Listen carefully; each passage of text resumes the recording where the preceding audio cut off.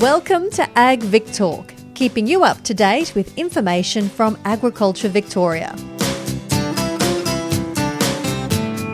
Climate change. The issue is literally global.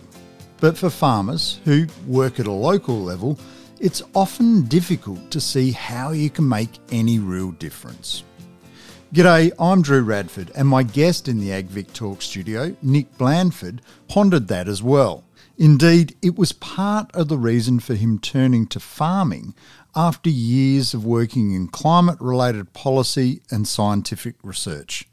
G'day, Nick. G'day, Drew. How are you? I'm great, Nick. Nick, whereabouts do you farm? So I work on my family farm in Merloo, which is on the western edge of East Gippsland on the edge of Lake Wellington. And what do you farm there, Nick? We run a self-replacing merino flock on about 1,400 hectares. I grew up on the property after leaving for uni and then working in other agricultural industries, came back to work there in about 2016. So this is my sixth year on the farm. Sixth year on the farm, but you said it's a family property. Has farming been in the family for a long time? Yep, so I think I'm the fourth generation that's worked on this farm. Wow, fourth generation. So you've seen a lot of changes then in that time, I'd imagine. Yeah. So when they first got there, I think there was a lot of rabbits and bracken fern and a lot of improvements made. But yeah, it's sort of gone through a lot of different cycles. And Nick, you said you went off to uni. What did you study at uni? So I studied ag science at uni. So ag was always going to be your final destination? Yeah, I think so. I think I was always intending to come back to the farm, but there wasn't that opportunity when I first finished uni, so I went and did a couple of other things in between. But yeah, the intention always was to come back and give farming a go. And what did you do in between? So I worked in rural services for a little while and then worked in some agricultural research for a little while as well.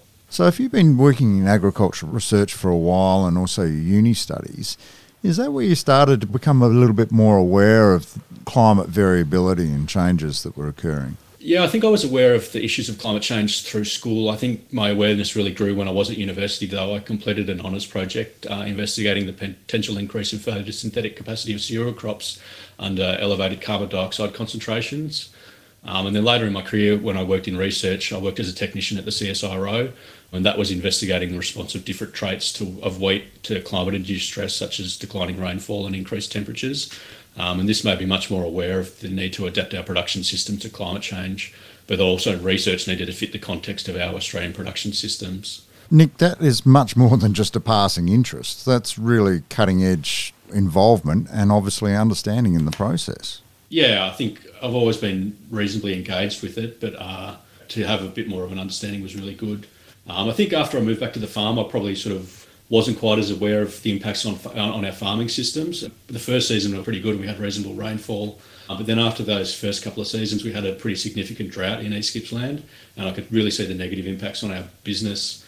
And so after that, I was a little bit worried about the impacts of animal agriculture and climate change, and I thought this is something that's going to be a major issue, and particularly as a young farmer. And I would need to sort of take some responsibility for taking action. And from that, I was also lucky enough to participate in a Climate Smart Fellowship run by the Farmers for Climate Action.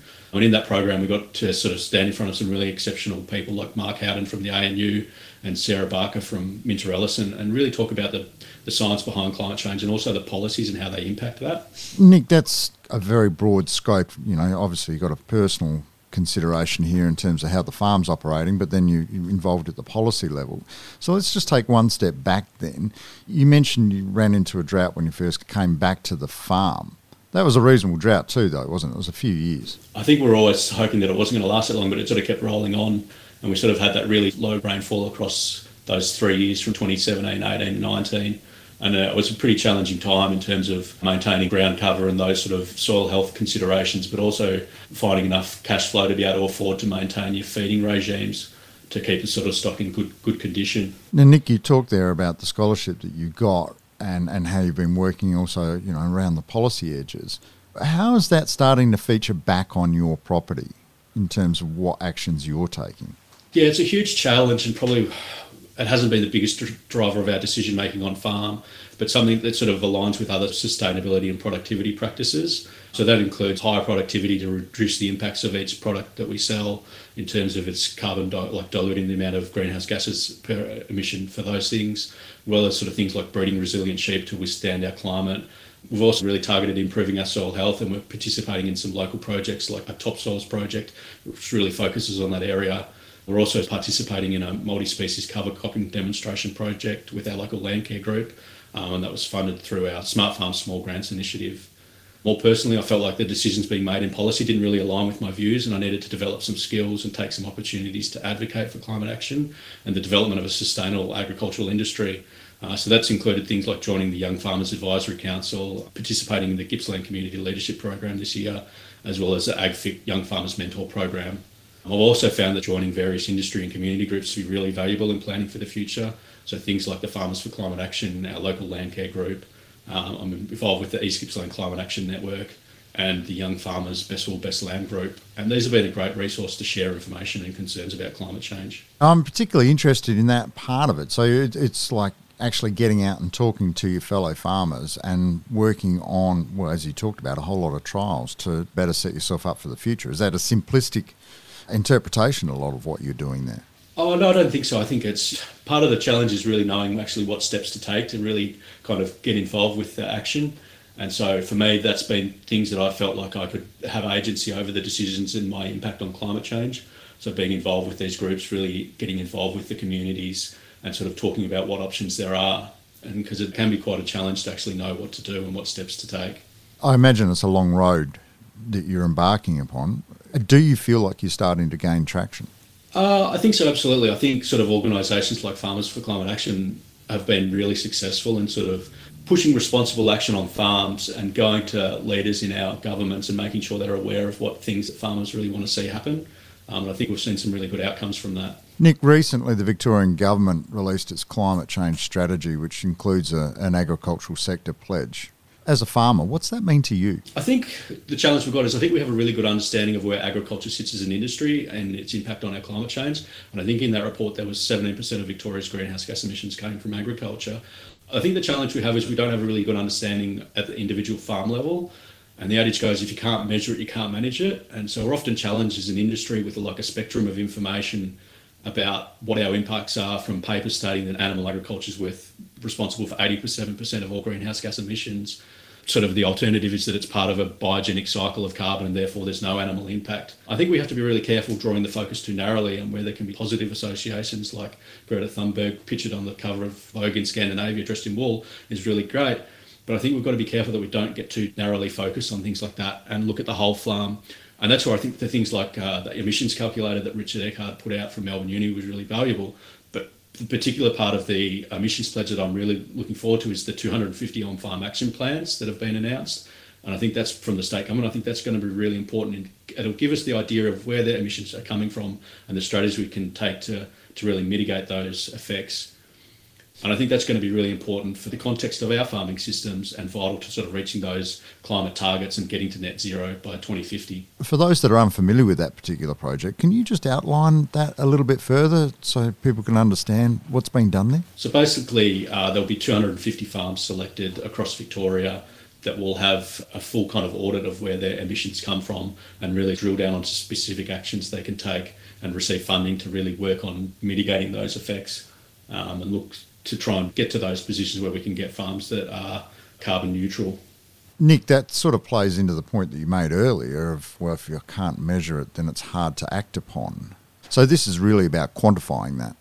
Yeah, absolutely. I think that's one of the challenges. We really need to have the trust in the information that we're putting out, particularly as we go to the markets, that when we say we have reduced our carbon emissions, we can actually prove that. And those calculators are really good, but I think it's going to be really important that we actually can do it in the context of our farming systems. Nick, what do you see as some of the challenges of actually taking practical action? I think the real big challenge is actually knowing what to do and where those challenges are really going to come from. So I think it's really important as individuals that we stay on top of the information and understand what options we have and opportunities we have to really reduce our carbon emissions. And that's really difficult to do sometimes in the context of we're still running our businesses in a climate that is changing and we have to always be adapting. So to be able to do both at the same time is quite difficult, but it's really important that we continue doing it. So we can't just merely adapt to the system while still having an effect on climate change. We need to do both.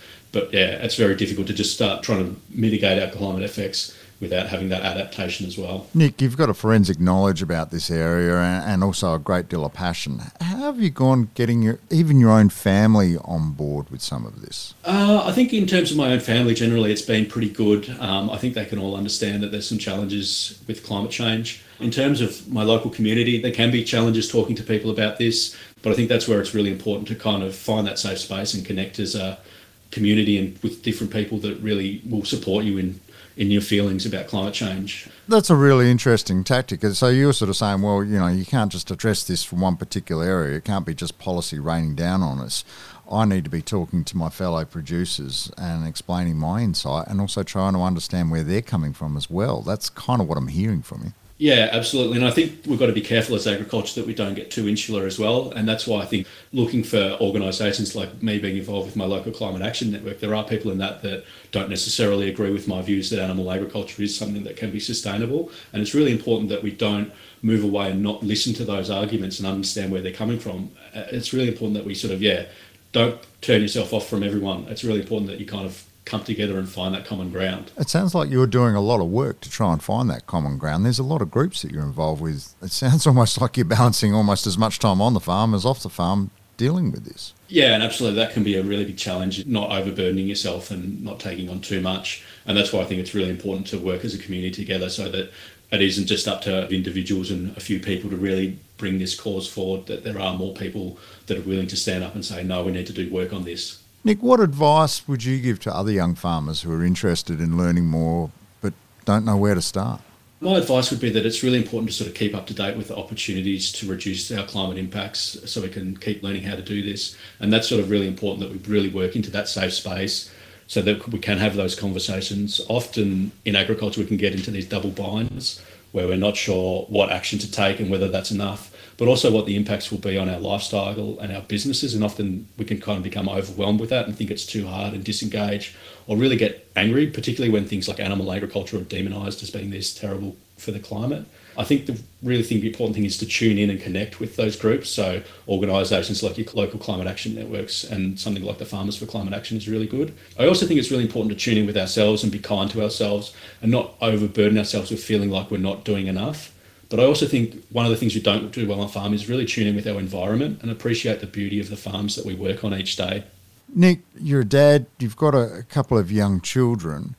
You've always been engaged in this area of climate impact.